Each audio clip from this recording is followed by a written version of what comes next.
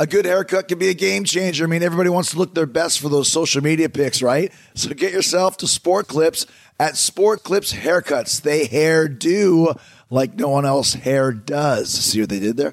Not only is it the home of champion haircuts, but they've also made relaxing and unwinding the name of the game.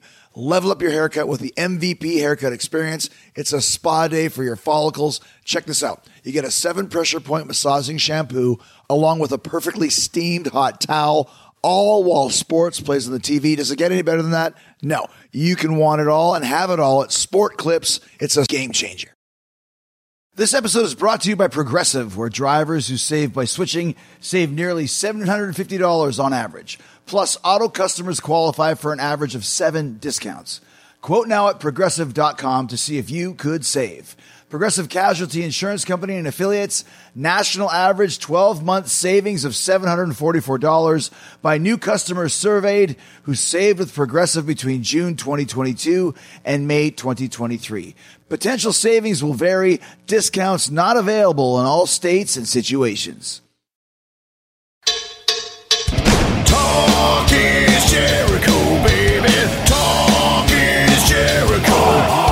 Talk is Jericho, mama. Talk is me. All right, welcome to Talk is Jericho. It's the pod of thunder and rock and roll. And today I'm talking to Tony Condello, the legendary Canadian wrestling promoter that's had so many legit main event performers working for him over the years. Let's go through the list. Chris Jericho, Christian, Edge, Lance Storm, Dr. Luther, Lenny St. Clair, Johnny Smith, Ultimo Dragon, Rick Martel, Bad News Allen, Rhino, Test, Harv and Gerv Shearer, currently kicking ass down in NXT. An amazing, amazing performance. And also Don Callis, a.k.a. Cyrus, host of Killing the Town right here in the Jericho Network, which is apropos because Cyrus co-hosts this interview with me because, like I said, he was one of Tony's right-hand guys. He worked and booked and basically ran all of Tony's shows from about the mid-90s forward. He's got some great stories about his time on the famous Northern Death Trips. That's right, you're going to hear all about the Northern Death Trips. And wait to hear more of Tony's stories. He's done it all, seen it all, worked with them all. He's got stories about helping Vince McMahon get into the Winnipeg Arena, stealing it from Vern Gagne,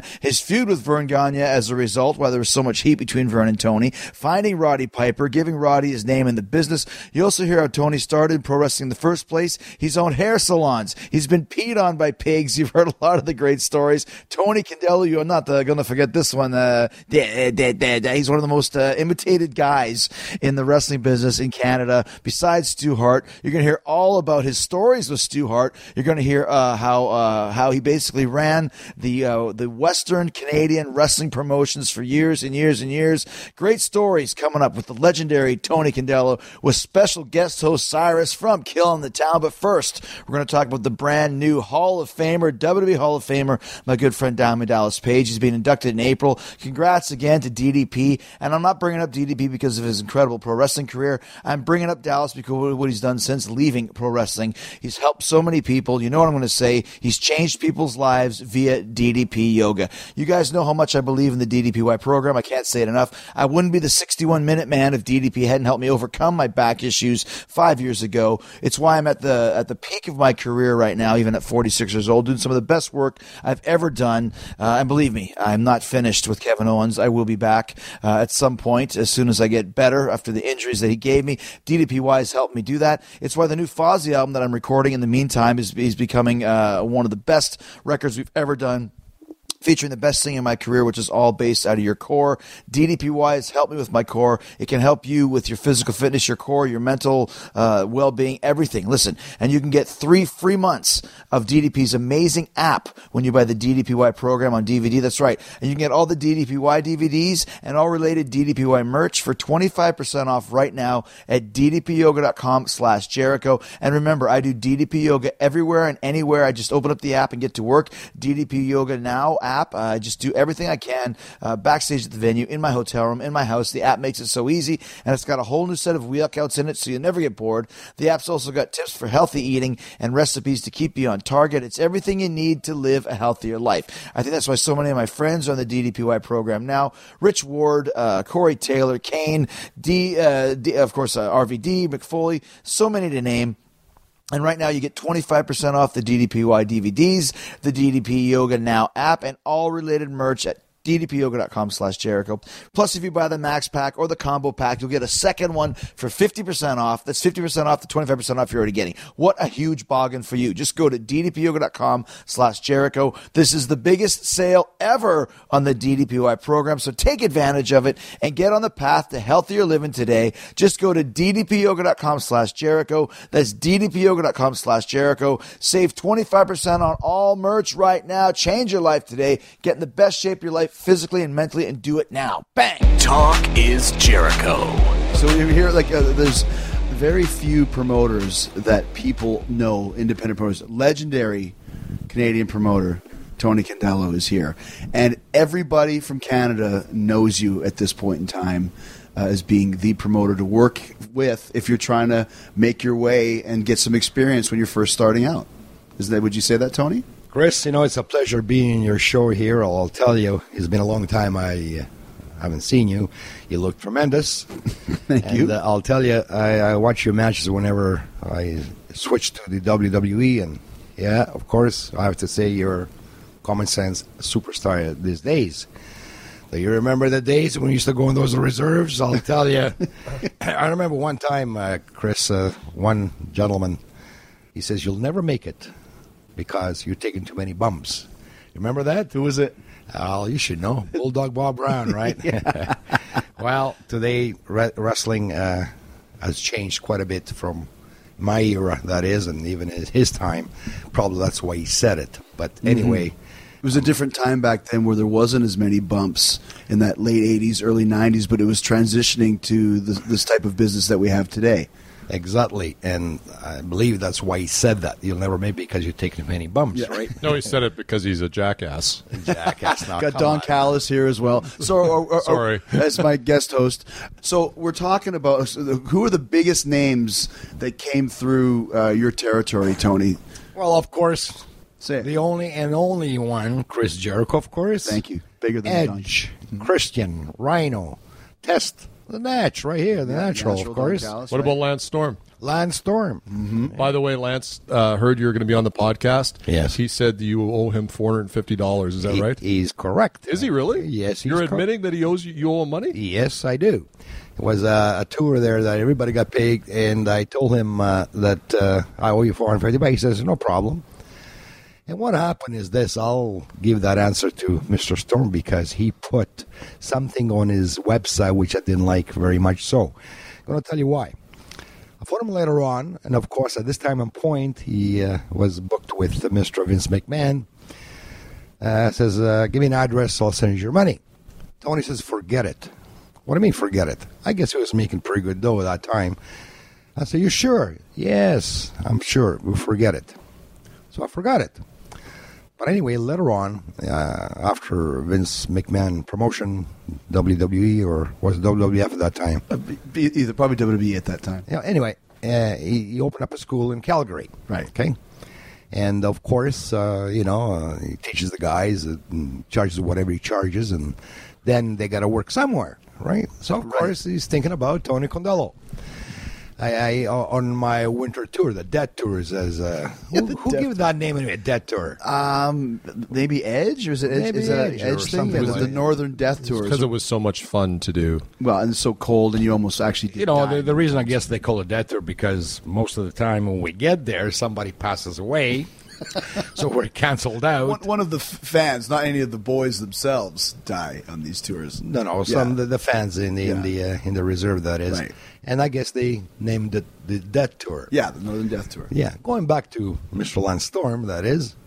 I says, okay, this year I might be going up north. I don't know if I am or not because the weather has changed, and when it starts getting sunny up there, the winter roads will melt. So I'm not God. I cannot travel over water, right? But anyway, I said, send me some pictures. And he did. He sent me about 4 or 5 pictures. Some poor guy just starting. Soaking wet is about 130 pounds. You know what I'm saying? And he knows very well I can use that type of talent on the show. They're, kind of skinny, right? So I didn't respond to him because I did not know if I was going to go or not because of the weather change. Finally, I get a call and it says, Tony, It's going to be cold next week. I think the Winter Rose will be ready. But I only had 4 shows. I did go. But I did not call him and tell him, listen, you boys are not ready to go up there to start with. I didn't. So I gathered some local talent here in Winnipeg, and I went. But like I said, I only did 4 shows. It wasn't nothing spectacular.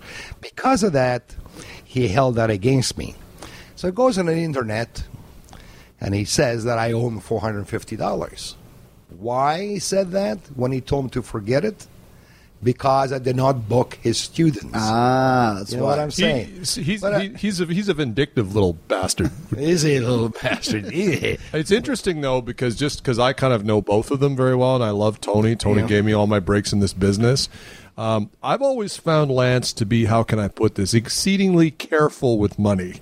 Really, very thrifty. So the thought that he would tell you to forget $450, that guy's got the first nickel he ever made. So that surprises me. But I also understand, because you were telling me that him and Jericho, when you used to bring him out here, used to double bill you with duplicate receipts for gas and cost you hundreds of dollars that they then put in their pockets.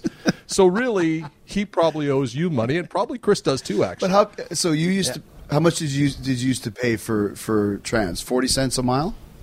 40 cents a mile. Is it? Well, I think it was 10 cents a mile, 10 wasn't it? cents a 10 mile. cents a mile. 10 cents a Very mile. generous of you. And I do recall, Miss Chris Jericho, you and Lance Storm. I'm not holding this against you. Probably I would have done the same thing those days. Hey, come on now. Okay. Me and the Natural here were taping television, busy like crazy, especially the Natural here. And I was doing the books, and you guys used to give me those receipts for gas. Used to pay you.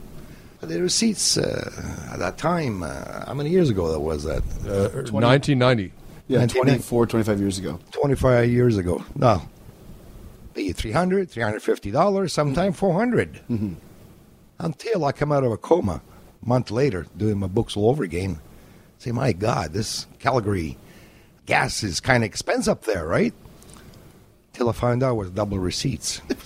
I can't believe you guys would do that. How could you get double receipts? Double receipts. Hold on a second. Do you realize how many miles it is from Winnipeg to Calgary, right? 850 miles, I believe. 850 miles? Yeah. So if it was 10 cents a mile, How much is that? $850? How much? I think so. How much would it be? Yeah, $85. It'd be $1 a mile. $85. One way. So you were saying that we charged you double the gas. Because I got double receipts. Well, what were you paying us for the shows? I don't know what was that time. $75, which is all right. $75. Come on. More than don't I was think- getting at the time. Now, why would I rip off Tony Candela, who gave me What did one Lance of my Storm stories? have, some sort of photocopier place that That's he'd what I mean. stop at on the How road? do you even get double receipts? Because I checked the receipt was from the same. It was from the same gas station. Oh, so we would say, can you give us 2 receipts for this? Exactly. Can you do that? Sometime I ask, give me 3 receipts, and they do that.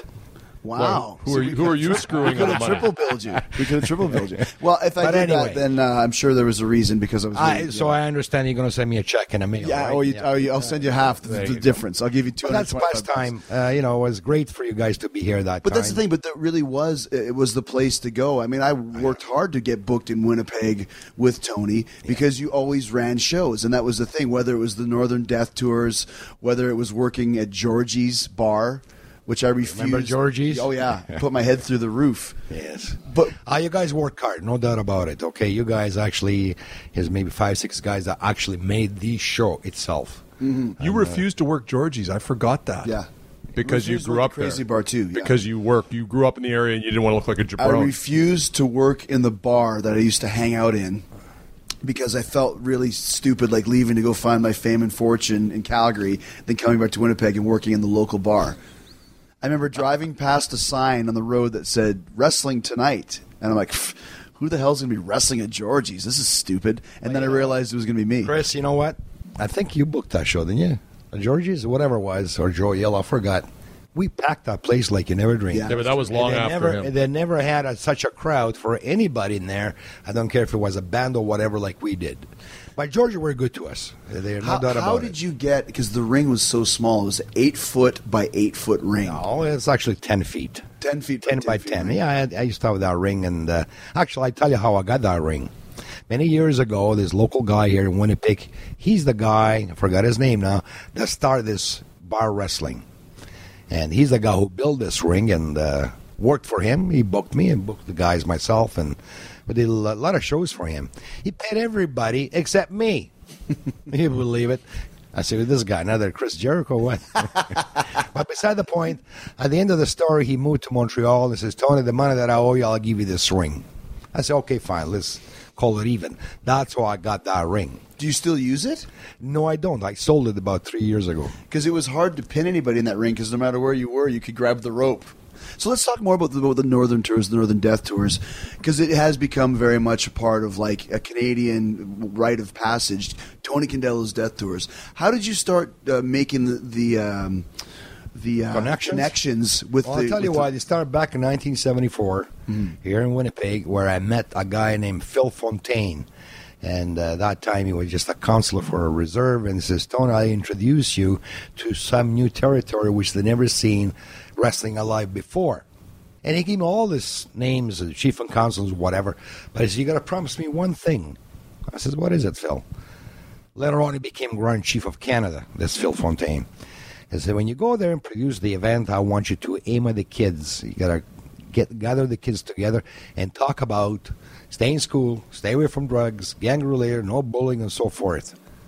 You know what? Since 1974, up to date, I've kept my word. That's how I got to be going to these reservations. But not knowing at that time, what am I getting into? The road condition was, might as well, to drive in the bush and cross lakes and in the ice, whatever, to travel 125 miles. It took me 18 hours just crawling and wrecking the vehicles and so forth. Today, instead of 18 hours, the same road I'm talking about, going to Oxford House, that is, it will take us 4 hours. Road conditions are much better these days. Because there's a new highway, maybe? Or no, they improved the roads. The same spot, but they improved it. So when you're driving over these frozen lakes, was there ever any times when like you almost went through the ice or anything like that? You can say that again. I learned that very fast from the Aboriginal people, and they told me how to drive in these lakes. And you got to watch that ice. Okay, everything is frozen. Eh? And it says when the ice is crystal clear blue, it's safe to drive. No problem whatsoever. If it's grayish looking, still good. But if it's black, don't go there. Because I guess when it's black, the water rises to the top and it turns everything into black, right? It goes to black color. It's very dangerous. So I'll learn all that. Actually, I'm an expert today to travel those type of roads. But still, it's very dangerous. You've got to be very careful. If another promoter, whatever, would go in this type of roads and do not know what he's doing or where he's going, I believe he'll never come back alive. That is, and we've seen a lot of the time some semis, because semi trucks go there to bring food, fuel, whatever, going through the ice. Talking about going through the ice, here's one. I believe it was Edge with us, Christian and Rhino. So we're crossing, the weather changed, and we were crossing a river, which was frozen, but all of a sudden broke loose. The water is running in the river. We got to cross it. We can't go back. We got to cross it. So I look at the situation and says, guys, do not go over there. Just follow me. If I make it, I got the 4x4, that is. If I make it, just follow me. They're in the ring truck. They're in the ring truck. So what happens now? What do you know anything about anything? So they go to that spot. I told them not to go. What happens? The truck goes down. And here's Rhino. I never seen this before. He's crying. He's crying and yelling. He gets out of the truck. Believe this or not, Chris, he run across that river. I'll tell you, like a scared rabbit, that big son of a gun. And when he got on the other side, it's practically half frozen, right? I mean, it's ice on the river. Come back and give us a hand. No way he would. No way he would. So I'm not going down there with you guys, right? But finally we got it out. Somehow we managed to get the truck out, and we continue our tour, right? Very dangerous. But how do you get it out of the ice if it's halfway down? Well, I had a tow ropes, of course, and when I crossed on the ground side, we run the tow rope to the truck and start pulling. So we come out. When you're talking about earlier, you mentioned like when you're going to these reservations, because they're far away, a lot of them. But you mentioned that when you got there, sometimes people would be dead or someone would die and the whole show would get canceled after all these trips. Is that Of correct? course, you can travel, let's say, 15, 20 hours, and all of a sudden when you get there, I go to the band office and says, Tony, I'm sorry, but somebody passed away, blah, blah, blah, and you know the consequence. We're canceled out, so what are you going to do? Go back to the school where we're going to hold the event and go to sleep. What else can you do? But that's their rules. I respect that. You know? But this year, in last February, I get to the same place, Oxford House, for some reason. Every time I get there, I guess people figure, well, Tony's coming, let's die. It happened to me again. Wow, yeah. It happened to me again. For some reason or the other, they changed those rules that let me run the show. Okay. So they set a precedent, I guess, maybe it's in this location only that I know of, right? Every time I go, they welcome me like I was Chris Jericho. And when you go up there, you stay in the schools, you sleep on the floor. We got mats, we bring our sleeping bags and so forth, but the school itself, remember this, is better than a hotel in a sense because everybody's there in one location. I don't want the guys to run around and get lost or get some self into kind of a problems, right? Mm-hmm. And we have the kitchen. We have our cooking facility. We have showers. It's warm, so it's like a picnic. You got your sleeping bag and a mattress there. We use the mattress from the ring, and you lay down. There's no big deal about it. When we had Lenny and Don on the show before, they told the story about Jethro Hogg. Yeah, and that's a good one. Yeah, and tell it from your standpoint. Jethro Hogg has a little pig. What do you call? What kind of pig was it? Snoots. No, but what kind of pig? Potbelly pig, maybe? Potbelly pig. And this goddamn pig, Chris, he stunk like a son of a bitch. I says, get this goddamn pig out of here, out of the truck. But, I mean, he stunk. Well, if it's a pig, what would you expect?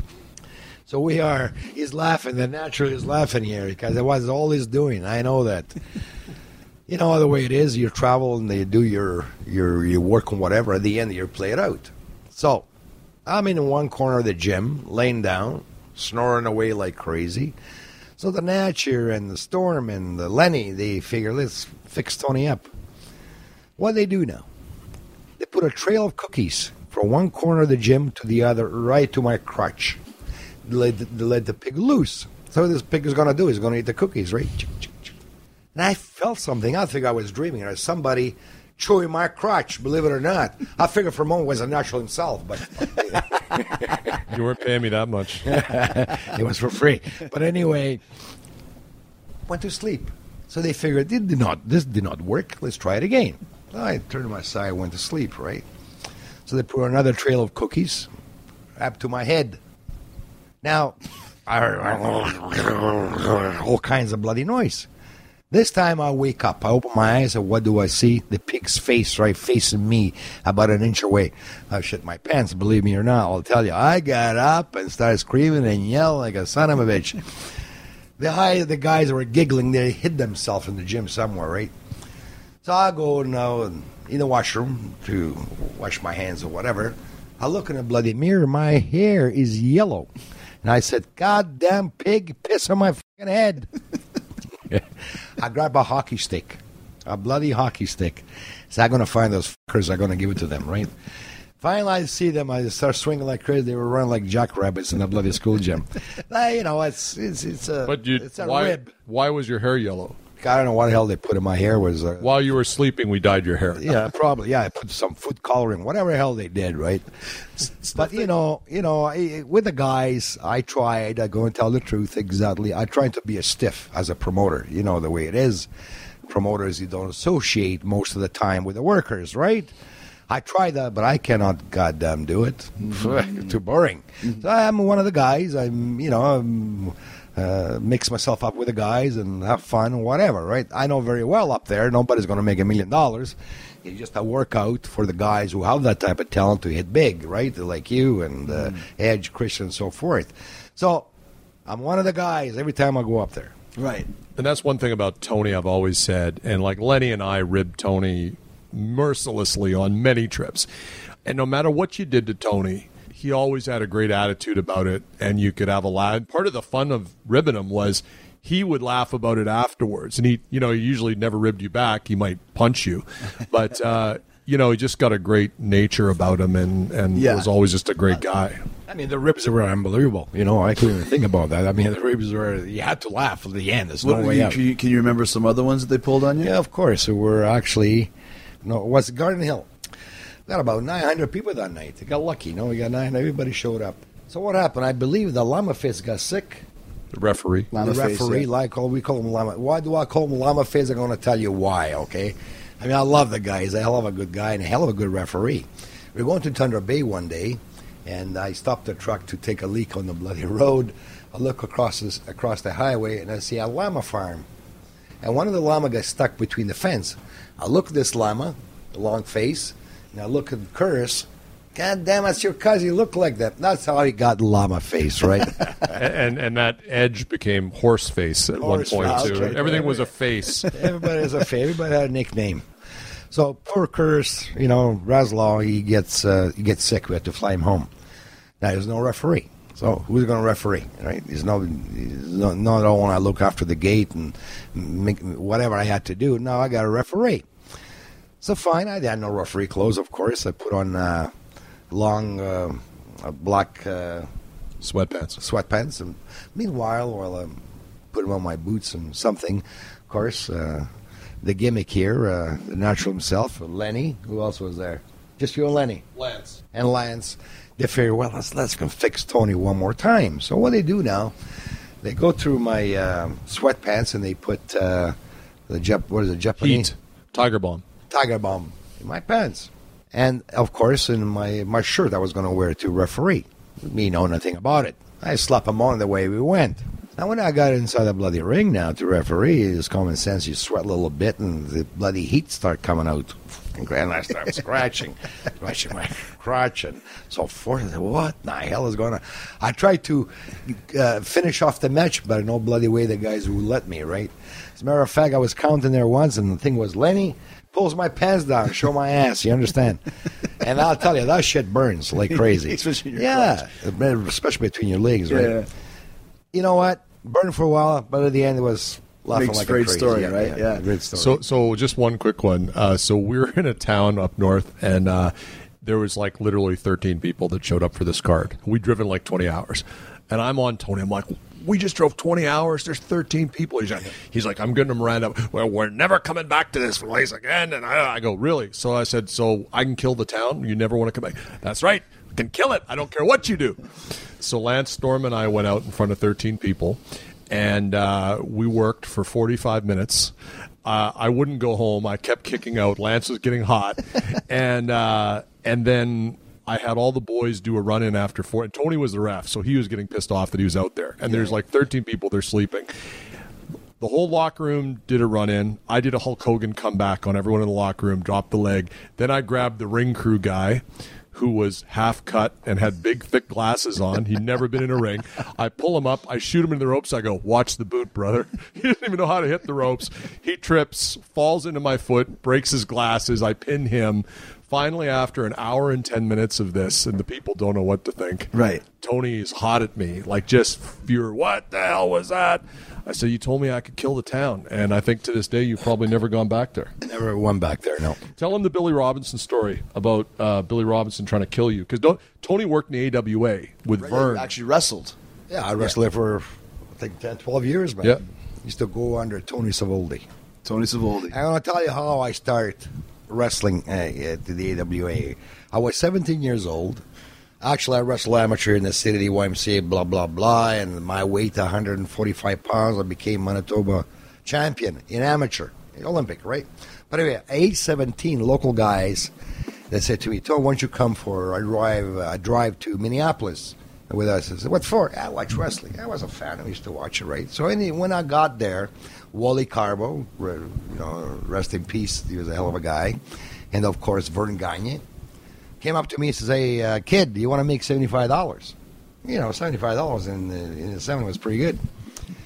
I said, do what? Wrestle. It was a TV show, right? TV taping. So I did not come here to wrestle. I came here to watch you guys. Local guys, come on, you Condello, don't be a bloody chicken. I said, what'd you call me? I ate somebody those days that called me a chicken, right? Because at the end, I'm making me look like roosters. But anyway, they bought me a pair of trunks and a pair of boots, and I went in the ring. When I looked at this guy I was gonna wrestle, oh my God! I said, this guy was 6'2", Lars Anderson. I don't know if you remember that name.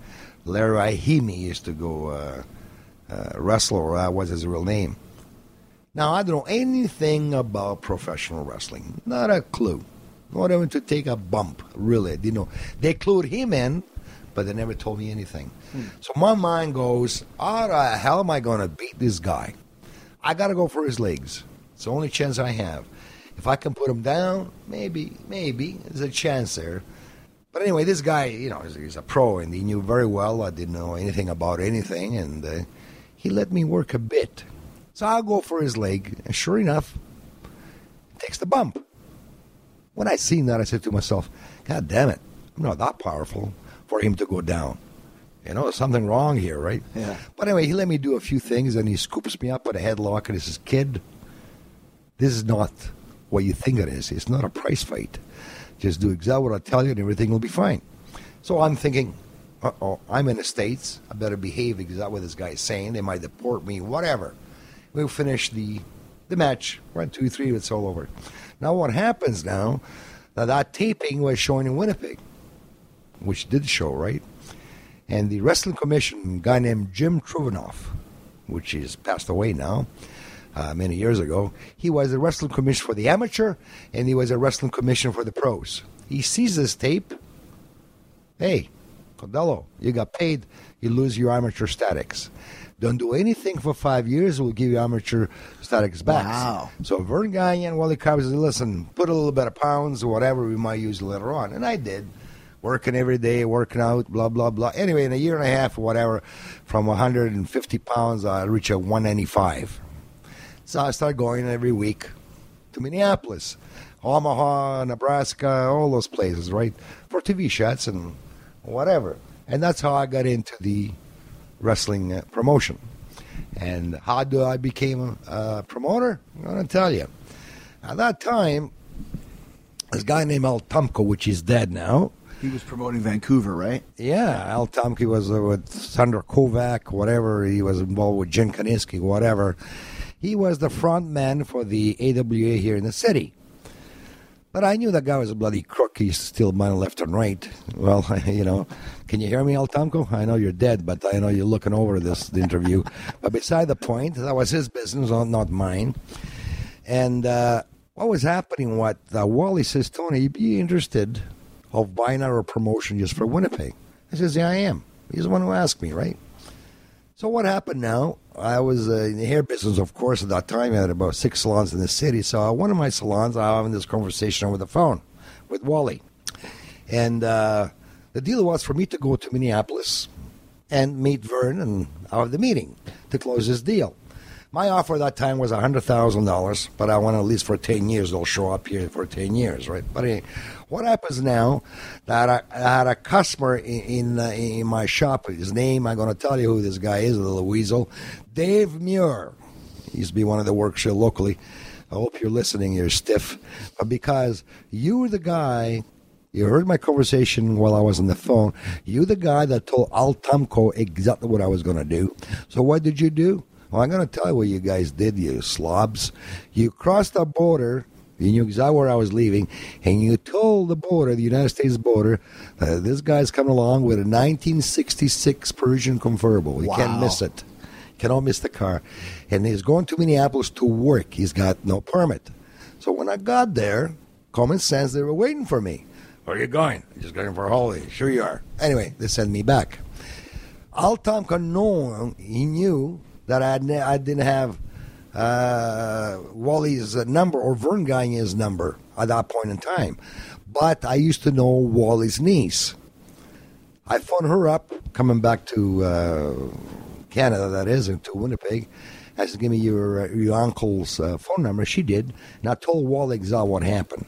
And it says, try and fly here, whatever, trying to make this meeting. I tried to fly, but they had me all the way across. Stopped.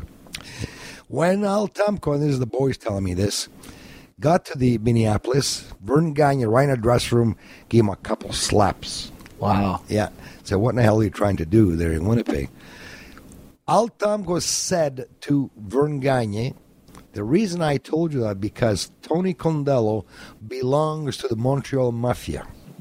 And I don't want to be associated with such a good promotion as the AWA. And from that day on, Vern Gagne held this against me.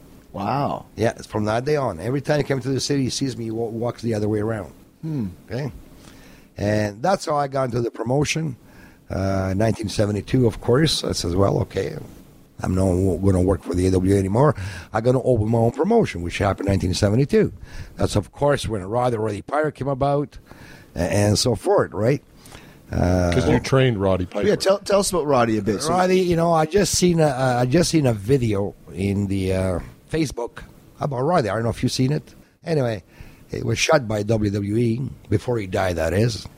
And he's going on telling his story, how he got into the wrestling world, blah, blah, blah. I wrote back, I gave him a little bit of a message. Roddy, rest in peace, whatever, but every word you're saying is a goddamn lie. Did you ever tell the truth? I don't remember once. And he stated that his first match was against Larry Hennig. Right. Bullshit. His first match was, everybody knows, June 5th, 1973, right here in Winnipeg, 150 River, the Native Club. It doesn't exist anymore. And he fought who? Nobody else except Tony Condello. And I kicked the f***ing daylights out of that punk. I really did. His first match was against you? Yeah, June 5th, How old was he? 1973. Teen, I think. Wow. Yeah, because he approached me when I opened up the school in 1972, like the Natural did. Same thing. He wanted to be a wrestler, right? So I was charging $40 a month those days, and for the club fees, I had to pay rent or whatever. So I got $10 out of Roddy Piper, and $10 out of the big shot here at Natural. Never seen a dime after that. But anyway, I knew they had that talent. So I thought of it for nothing. Anyway, beside the point, good luck to them, right? So Roddy, it was pretty good. He was really good. I knew he had a lot of talent because the way he talked was a yapper, right? Yapped like crazy. The way he got his name, I'm going to tell you how, was in 1973 in February. And he says to me, Tony, I'm going to be late for workouts because I opened up that school November 1st of 1972. So we're now in 1973 in February. I said, what do you mean you're going to be late for workouts? He says, well, I'm taking music lessons. Sure you are, he says. I said, leave the broads alone and come and work out. Comes back to the club. It was the club actually downtown here, not too far away from where we're talking right now. And he comes back 9:45. I was sitting in the Chesterfield like this one. He says, I says to him, did you finish your music lessons? He says, yeah, if you don't believe me. I said, nah, I don't believe you. So I'll show you. Goes in his car. He brings in his goddamn bagpipes. I look at it. I said, can you play those things?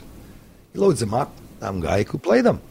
Now my mind is thinking, because I didn't have a name for him to wrestle. You know what I'm saying? And didn't have a stage name for the guy. I said, have you got the skirt that goes along with it? You mean the kilt? Whatever you call it, says. I call it a skirt.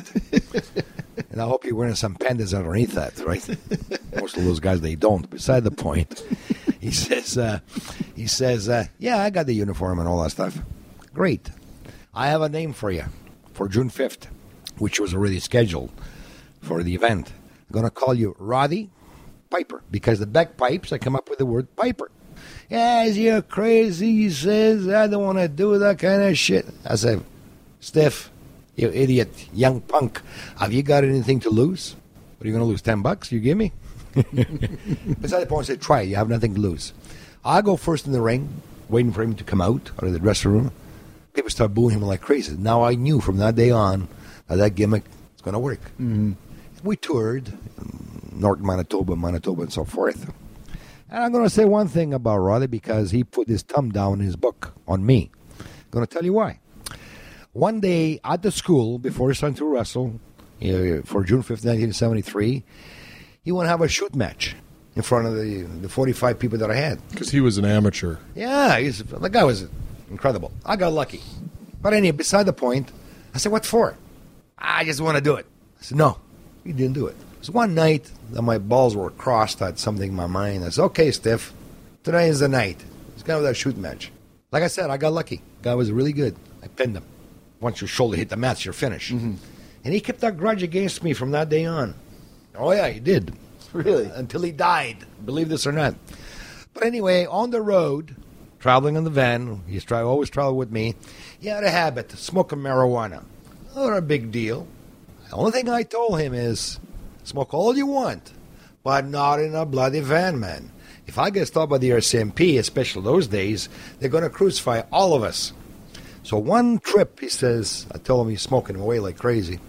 I says to him, I told you not to smoke in the goddamn van. What are you doing? He said, who the fuck are you, my dad, to tell me what to do? Stop the van. We stopped the van.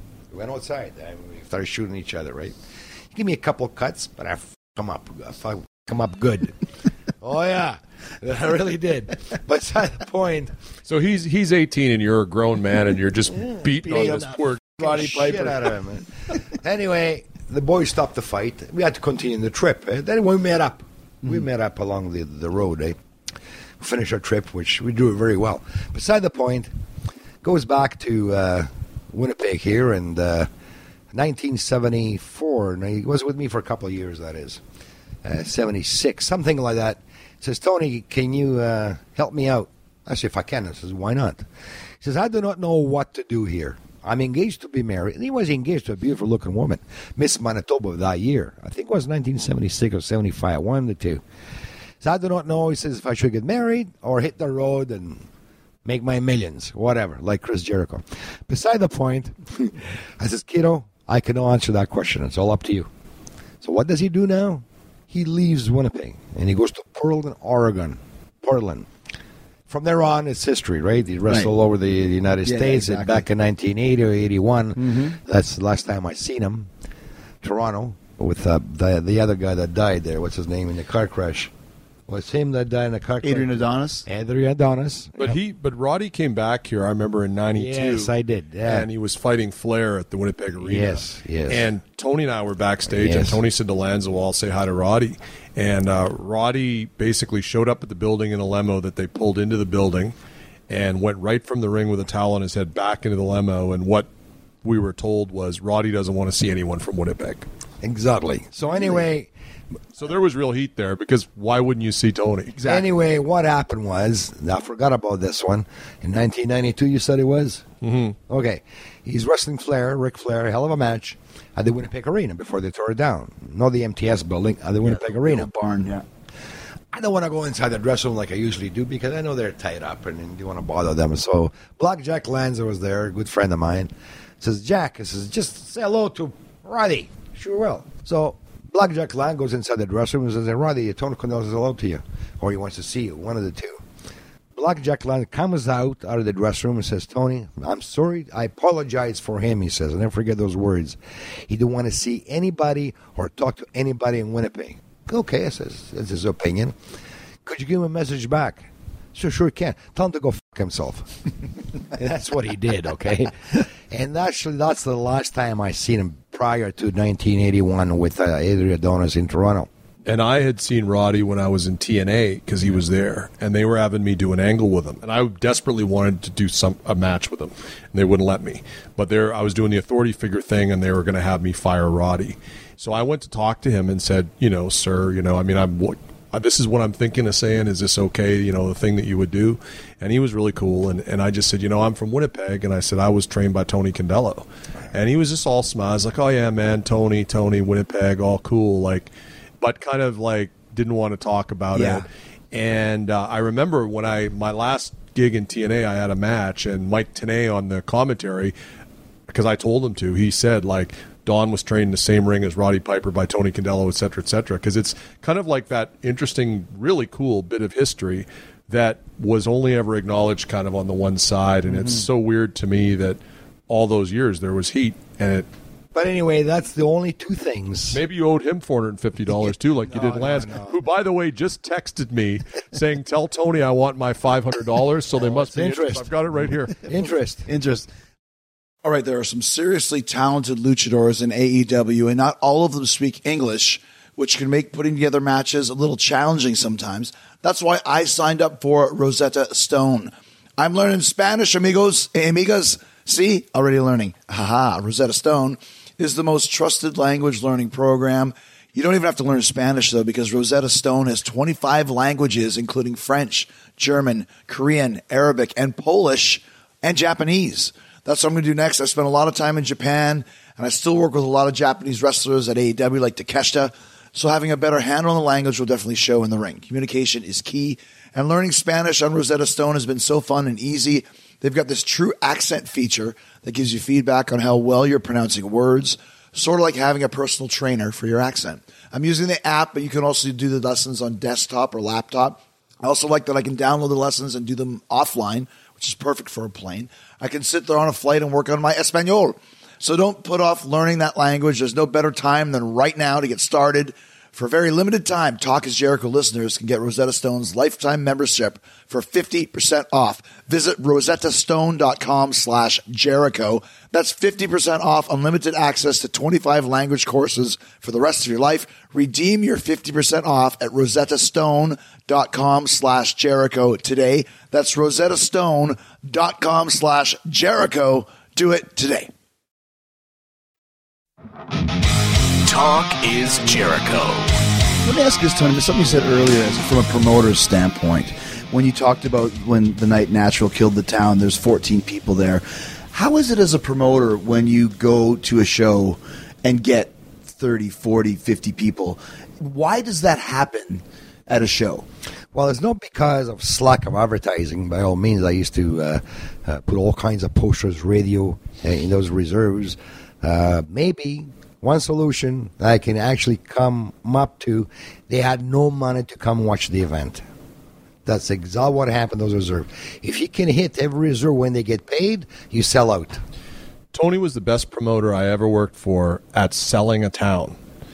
One of the things I think that was, if Tony had a downside as a promoter, and I say this to him many times, it's that he tried to do too much stuff. Like Tony had a work ethic that was unbelievable.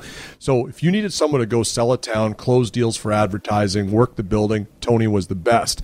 But then that left very little time for Tony to do the booking of the talent and everything else. So one of the reasons he and I worked great together, I think, was Tony just said, hey, book your friends, call Jericho, call Lance. You handle that.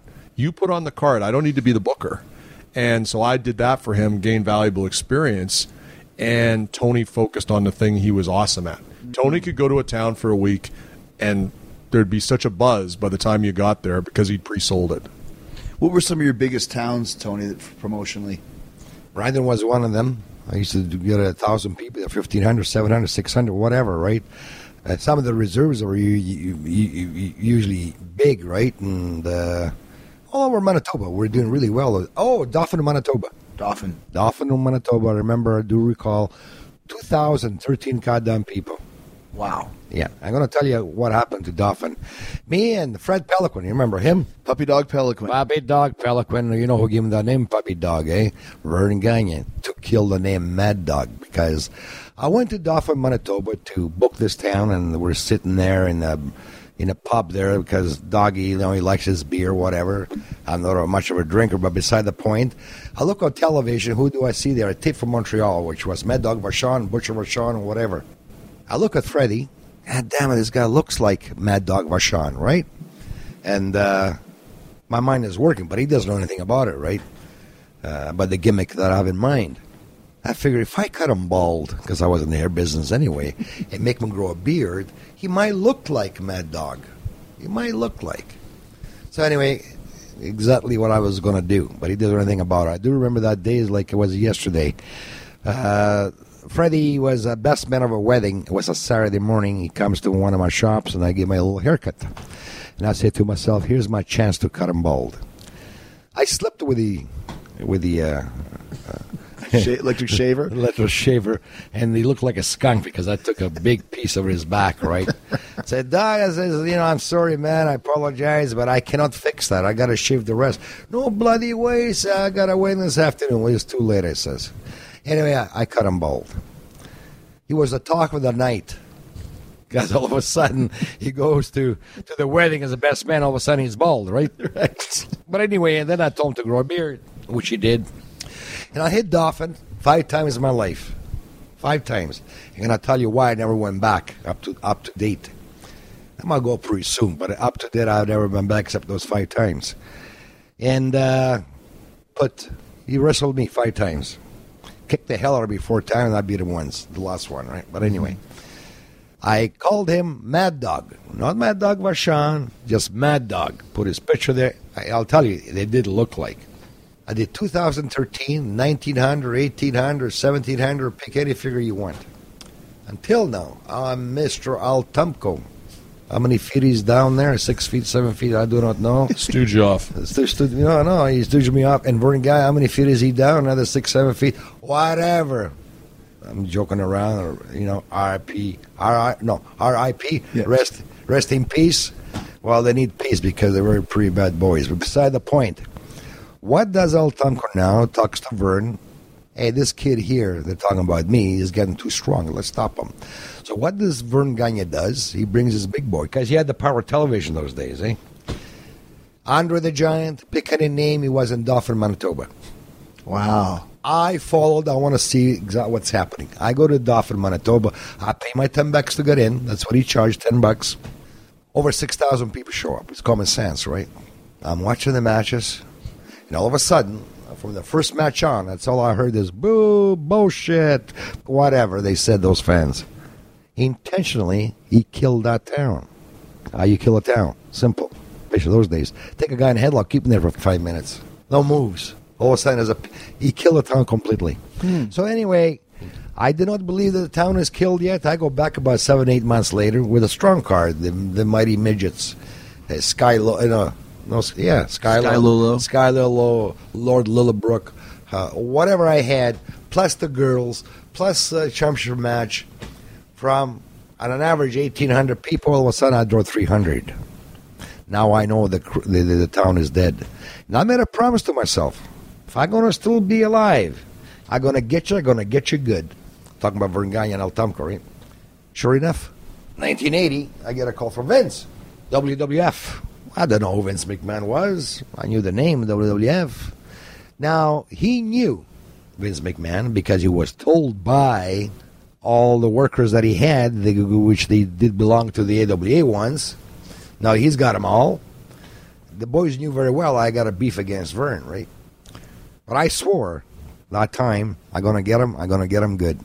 It happened again, 1980. 1981, I believe, I got a call from Vince, I was saying. He wants me to book the arena for him. And of course, Mr. McMahon, if you listen to this, I'll repeat your own words. No offense, but I know exactly what you told me. And you know exactly what you told me. We're still friends today, of course, and whatever. You offer me the whole world if I can get you to Winnipeg Arena.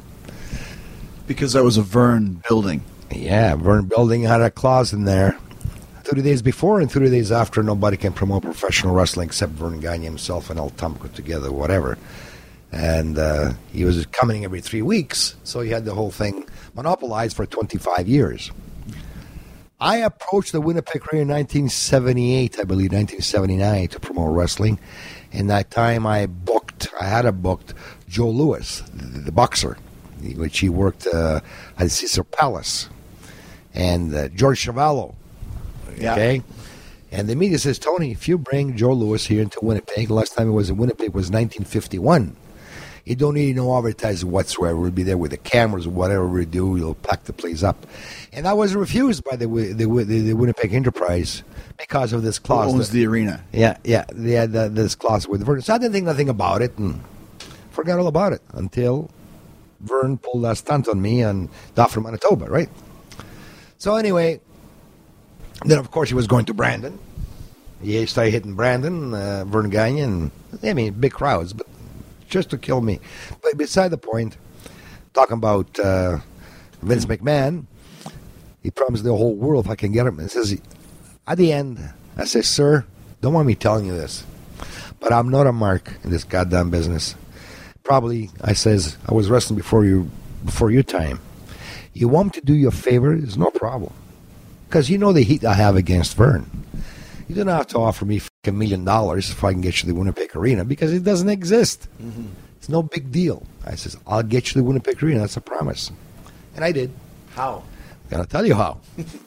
All my clients from the city, There were city councilors, the mayor, whatever, lawyers, whatever. All got their hair cut by Tony. Yeah, I'll give a haircut. I got friends of mine. I said, listen, how can I do this? They clued me in what to do and what not to do. I call a meeting, which I did with the Winnipeg Enterprise. So we met at the Winnipeg Arena. And who we got, they're all my clients. And I told them, gentlemen, I says, look, I'm not a lawyer. You are. I'm not a politician. You are. And for you answer you're going to give me for the question I'm going to ask you, they're waiting for it. Go ahead, Tony. Says, the table is yours. It's okay. I said, as green as I am, I says, I'm going to ask one question. Is the Winnipeg Arena running like a business, a private organization, or whatever? Business. Okay? Who owns this property? City. Oh, it's owned by the city. Okay, thank you. I says, gentlemen, I says, is not your duty. No, I says to them, is the Winnipeg Arena booked from January 1st to December 31st every night? I said, no. Okay. I believe as a taxpayer, and you guys running this business, shouldn't you think to rent the arena every night, if it's possible, during the year, so we can save some money on taxes because the revenue is coming in? Yeah, good idea. I do understand, I said, that Altamco, or, I says, Vern Gagne, has a contract with the city, which is you guys, that 30 days before and 30 days after, nobody can promote wrestling except themselves. That's been going for 25 or 30 years.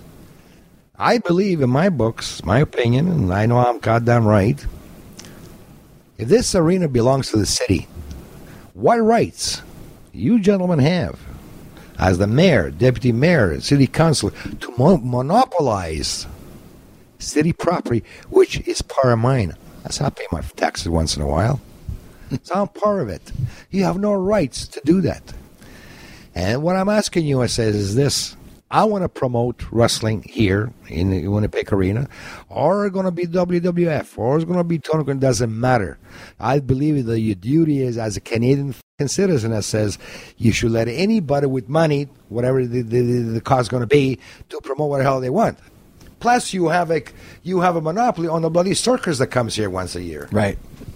What about if I got a circus and I got money to blow out of my ass? Why can't I go the day before or whatever it might be on city property? Let's say if it's private, you can do anything you want. And that's how I got it. But so before I did all this, I don't want to do it because I understand business, right? I phoned Minneapolis over 10, 15 times. And the goddamn Vern Gagne, I'll tell you, he never answered my calls. And I heard his voice behind the background. The last guy that talked to me in Minneapolis was Nick Buckwinkle. Nick, Tony here. I know Vern is there. Tell him to come to the phone. I want to ask him a couple of questions. He didn't. Well, tell him this. Tomorrow morning, I have a meeting with the Winnipeg Enterprise. If he doesn't call me by tomorrow before 10 o'clock, I'll break his contract that he has. He didn't believe it. The contract was broken in 24 hours. Now anybody can promote. And that's how Vince McMahon got into the Winnipeg Arena. Did you call Vince and tell him that you had it? Yeah, I fucking had it. It's all yours. What did he say? Well, thank you very much. Where's my fucking million? You're still waiting. Still waiting. So one quick one. That's a great story. Tony used to cut really interesting deals with people in the towns. So we're working this town. It was Fort Alexander. It's a First Nation outside of Winnipeg. And there was a guy. They had a beautiful arena. And there was a guy there named Carmine, who was a big fat Italian guy who had the pizza place in the arena.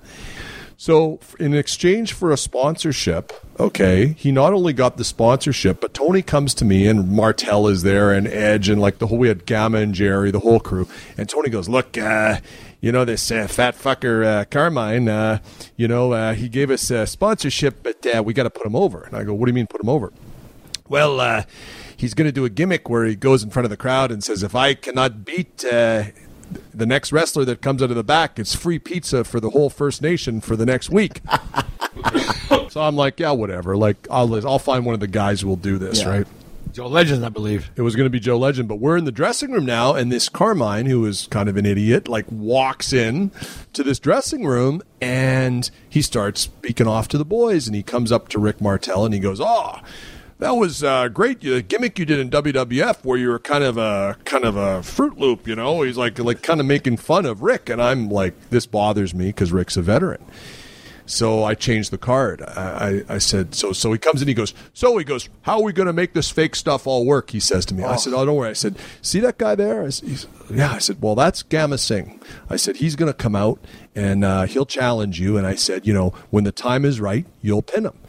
Okay, great. So he goes off. Tony says, well, why aren't you doing it with Joe Legend? I said, just watch. So I had Gamma go out and fireball him. Like Gamma used to throw fire. Throw fire in his face, yeah. So the guy gets out on a stick and he says, if I can't beat Gamma Singh, free pizza for a week for everyone. So Gamma comes out, fireballs him. We didn't clue him in. Grabs his face. Gamma hooks him, pins him 1, 2, 3, and the guy had to give free pizza for a week. And he was, so Tony, of course, just went, well, I don't know what happened. The guy's crazy, right? So, but those were the sorts of deals that would get cut. You cut.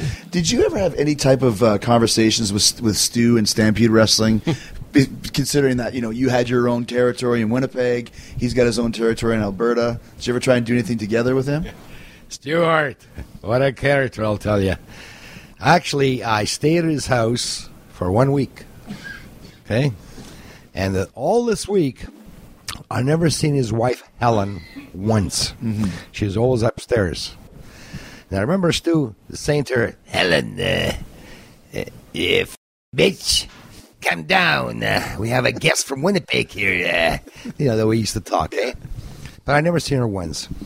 And what happened all this week that I was there, he treated me like a king, really, when I was at his house. We're very respectable.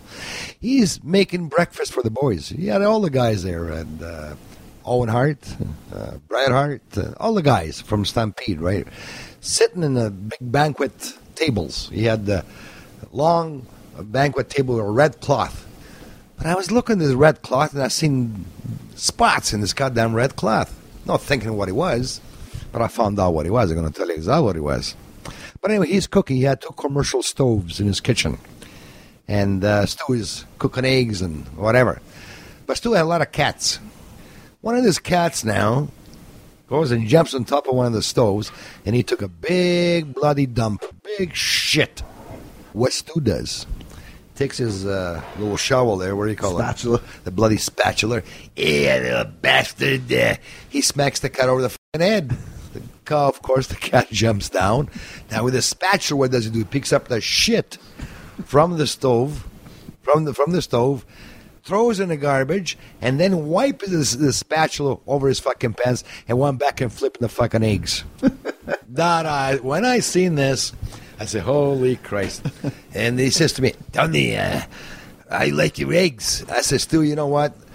Actually, I'm not hungry. I usually don't eat in the morning. But everybody else ate it. They didn't know anything about it. That was Stu, right? But anyway, I closed the deal with the gentleman to bring a couple of matches to Winnipeg and so forth. And we did. We went partner 50-50. And to tell the truth, he stiffed me for $4,500. Business went bad, but no big deal there. So anyway, I brought him to Winnipeg and Brandon, I believe. And I dealt with him twice. Like I said, so you actually promoted a stand. Yes. I started running his tapes in that time, and so forth, and that was the end of that. Really, it's amazing. We were talking before in about '95, running TVs through WFWA through your company. How many world-class performers there were on those TV tapings in about 95 or so. It's almost a shame that no one got to see that, because it's probably the best lineup for an independent promotion maybe ever, between Natural and Jericho and Edge and Christian and Lance Storm and Lenny, and you had Ultimo Dragon was there, and you had like Johnny Smith and Gamma and Bad News and Martel. It's like legit main event guys all working for you. You know what? Talking about that, Jericho, you know what I have in my possession. I got over 300 hours of those days. 300 hours of TV productions, which I blew a lot of money in wrestling. And all those names you just mentioned, they are there plus. So come on, anybody of you guys listen over there, give me a call. Hey, buy them, rent them, whatever you want to do, I have them. But you were running fairly regularly. At that time, Mr. Chris Jericho. I gotta call him Mr. Chris Jericho You have because to, yeah. he's a superstar this day, and he's got all kinds of millions of dollars. You know what I mean? And he's got a lot of power. Beside the point, I'm just joking. Beside the point, yes, sir. What we're talking about? We're talking about Tony had an hour of prime television on the best local station every week. At one time, he was on 2 of the top 3 stations every week. So there was a lot of TV that we had to produce that had to get on the air. And then when we would run a house show loop, like if it was Martel coming in, we would tape the matches and then cut them into the stuff. Steady work is what I was saying. We're talking about, I just remember now, I'm losing my memory in my old age here. Besides the point is that I used to run maybe 180, 175 matches per year. Wow. Then, today, I would say 15 to 20. But they used to practically every week, the match. Yeah, because it was like back to like 94 to 90, before I went to Vince. It was great because I would go to South Africa for 6 weeks. I'd be home for a month before I'd have another booking, say in Europe or something. But during that month, Tony would have 6 shots. Sure, same for me. So I'd go and like work Martel around the loop and then have a couple weeks off and then go off again. So it was a really cool schedule. And the great thing was, like, from the minute that I started with Tony put me in front of a TV camera. So by the time I got anywhere, I knew how to cut a promo. I knew how to work the hard camera, whatever. Yeah. And it was just great experience because not everywhere had TV. Mm-hmm. We just remembered we did a house show loop up in, I think it was like Thompson and all these places, and it was Nashville versus Chris Jericho main event. And Tony was the timekeeper, and we were doing 50-minute Broadways. So we would do, 5 minutes, and Tony would say, 5 minutes gone, and then go out for a smoke.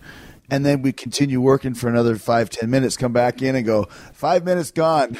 Like, we were talking about, it's been 20 minutes. We pulled 30 every night. It was supposed to be a 15, which sounds like athletically it wasn't an issue. We're in our 20s. Did I actually do that? You know why? If I said that, I know the reason for it. Why? I didn't have a watch. I was just guessing. The hard part about that was you had it all planned for 15 minutes, like 3, 2, 1, and then anticlimactic. Right, and he would just be out doing whatever. Well, the thing is, the crowd really loved it, and so I figured, wrestle another 10 minutes. Let's talk about some of the gimmicks that you had there from our time frame. I always think of the Tulip as being an actual guy who wrestled, and his name was the Tulip, who would wear a pink bodysuit with like tulip weeds on it. Was this your gimmick? That was my invention. And I prove what I'm saying. I prove to myself later on in life. I says, if I make a pink suit with flowers and let him go in a crowd and spray people with perfume, whatever, you know what I mean? He might go over. So I call him the Tulip. And when he used to come out of the dressing room, we had that song. Tiptoe Through the Tulips. Tiptoe to the Tulips. And you know what? He loved it. So as we wind this down, you mentioned you still do 15 or 20 shows a year. Yes. Will you continue to do this? You know what, Chris? What am I going to do? I'm retired. As you know, I'm close to 75 now. And I might say, when you say 75, sounds old. But I will say one thing. A lot of guys that I knew in my life, I said I knew, much younger than I am, they're not around us. They're all dead. So I got to thank the Lord upstairs. They still keeps me alive. Why it keeps me alive? To promote goddamn wrestling, goddamn it, and I'm still doing it. I cannot retire or stay home and watch television. I can't do that. Yeah. That's one thing with Tony I've always said is that wrestling has kept Tony young. When Tony talks about wrestling, he's around the boys. He's got a sparkle in his eye. And I really believe that. I think if Tony stopped promoting wrestling, he'd probably die. Yeah, he'd croak. So you still every year get whatever young prospects you can find, get in the van and drive across the. But today, winter you're roads? talking about young guys. Everybody that I booked, they're good fucking workers, man, because they've been around. In other words, right? I get guys are coming to you. Yeah. They're good workers. They have a lot of experience these days, right? I got guys from Toronto, Vancouver, Saskatchewan. And one of the things that the guys need to understand if they are thinking of coming and working for Tony is that it's not just about the ring work, which is at a premium right now. Tony prepared me from an early stage to make it big because from the word go, what Tony told all of us, some listened, some didn't, was you got to be a professional about how you handle your business. And he did. Yeah, I must say one thing about Don here. He did, man, all the way through. I listened to Tony. Yeah. So Tony would say, like, doesn't matter if it's 100 people. If your gimmick is you're the natural and you wear a suit and all that, you gotta do that, and you gotta be professional in your business when you're dealing with promoters. And if you think about your career in a business fashion, that's how one of the ways you get ahead, and that's the sort of thing that guys can learn from Tony that they won't learn from other independent promoters. Because guess what? If you want to get your car fixed, you're not going to go talk to a mechanic or a guy who's never been under the hood of a car. Talk to someone who's been there, done that, and learn from that. And that's what people can get if they work with Tony. Well, and that's one thing, too, that I always appreciate is that you gave us a forum to be able to work. Because, like I said, when I first started, I wanted to. Actually, my dad called you in about 1989 about training. Because, like Don and I were talking earlier, where do you go to train back in the late 80s, early 90s? How do you find out where to go? And I always wanted to go to Calgary because it just had a little bit of a magical thing. But we actually did call to see, well, how do you – let me see if I can try and find Tony Condello and find out if I can, figure out a way to train. But to actually get to Winnipeg, because it took me about a year to get booked with you, and then it was another place to go and more experiences and meeting guys like Don and meeting guys like Lenny that were just as good as I was or better to learn. So I always think good thoughts about Tony and all the shows that we did because, like you said, even if there was only like Grand Marais, Grand Beach, I remember one time there was probably 30 people and I got $40, but it was an experience to learn how to get better. You and Lance against me and the Bulldog. That's right, yeah, Bulldog. I think those spots would best be done with the natural. That was the Bulldog, all right. Bulldog, man, yeah, absolutely. But Tony, it's been great talking to you, man. Like time over or what? Well, we're done. We've been talking. Are you serious? My God, I could stay here for another 3 hours. I got more stories. Well, do you got another story? Give us another story. You got one more that's on that you've been wanting to tell? Do you think of it? Well, there's another promotion that I'd like to mention. NWA, National Wrestling Alliance. What happened is I flew to Las Vegas. They used to have the convention there. Yeah, for the promoters. I met a guy named Jim Crockett Promotion there with Ric Flair, Lex Luger. Was this after you were dealing with Bill Watts? Because you were bringing the UWF tape in here for a while. That's right. He's right. I went to see this guy named Cowboy Bill Watts way down in Oklahoma, right? Gene Oakland was there at that time and blah, blah, blah. So I look at this guy tapes. Incredible taping. Incredible. So I closed a deal with the guy. I said, look, give me those bloody tapes. I'll run into Winnipeg and I'll bring you in. No problem. Was incredible taping. And that's, I believe, the way Vince is taping today or even yesterday. He copied from this guy. Yeah, the from way Bill Watts, yeah. He did, eh? So he was bringing in Bill Watts' tape. Watts sold to Crockett, and then Tony closed deal with Crockett. Yeah. So anyway, like I said, he sold the company to a guy named Crockett. And I used to deal there. I went to Vegas. I closed the deal with them, and I paid $35,000 for two events. Winnipeg Arena and Brandon, plus airfare, which was $8,000, which they never got paid for $8,000. I'm going to tell you why. But anyway, I used to deal with a guy after that. I did run the NWA tapes for about a year and a half before I brought him over. And he gave me a hell of a card for real. Everybody was there. Ric Flair, Ric Flair, all those guys. I was there. Yeah. Were you there? Yeah. You working that card? I watched it. I Oh, went as a really? fan. I called the Winnipeg Free Press and asked if I could cover it, hoping that they would give me a free ticket for the show, but they didn't. But they Jesus. said I could cover it, so I was there. Sure called me, then I would have given you a free ticket. But anyway, I closed a deal with them and ran the shows, which didn't lose money. I made $6,000, actually, profit, which I got all my money back plus. But I used to deal with a guy named Jim Burnett. Jim Burnett, which is dead now, passed away. So I'm in Brandon, and I get a call from Cowboy Bill Watts. Tony says, you better watch it. They might stiff you some way or the other because they just sold the company to Atlanta. To Turner. To Turner, you're right. So before this was Ric Flair and J.J. Dillon. Jim Burnett gives me a call after I pay him all this money. He says, Tony, he used to talk pretty funny. I thought it was funny. Tony, this is Jim Burnett, with the American accent. Could you give $3,000 to Ric Flair and J.J. Dillon for spending money in Canada, and we'll send your money by check. Or send your money back by check. Yeah, I says, no problem. I'm saying here, Rick, and give him $3,000. So NWA was responsible to pay the referees, from the States to here. So I get the checks from the referee, but not my $3,000 because Cowboy Bill Watts told me, watch out, they might stiff you. When I heard this, I canceled my check that I send them for $8,000 for plane fares. Right. I said, I'll come in, I'll sign for it when I get to Winnipeg. So, why you're stopping this payment on this check? Wrong figure. But anyway, wanted to sign it. In those days, before that check from the States come back to Winnipeg here in Canada, whatever, it used to take about 2 weeks maybe. Today it's done overnight. Yeah. Right?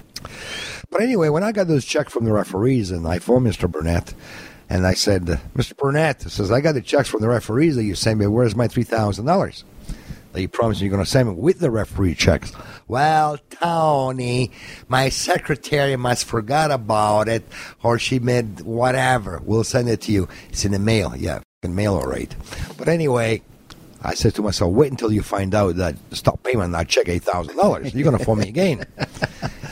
So when he got this check, phones me back, Burnett. Tony says, it's an embarrassment with the office. Your check came back NSF.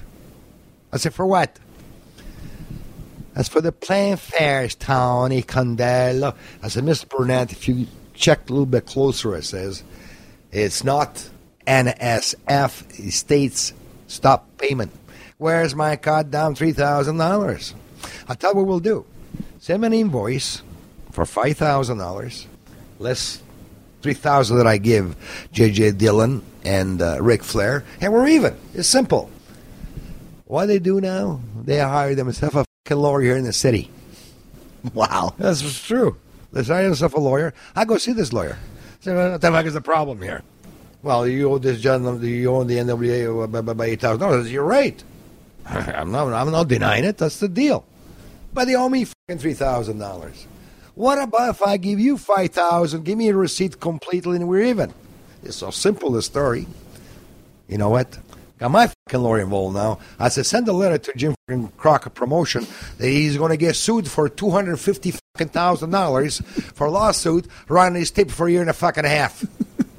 Never heard no more. So anyway, I lost $3,000, but I gained $5. So where are we? There you go. There you go.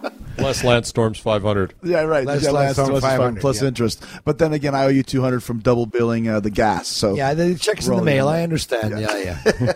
Thank you, Tony. Hey.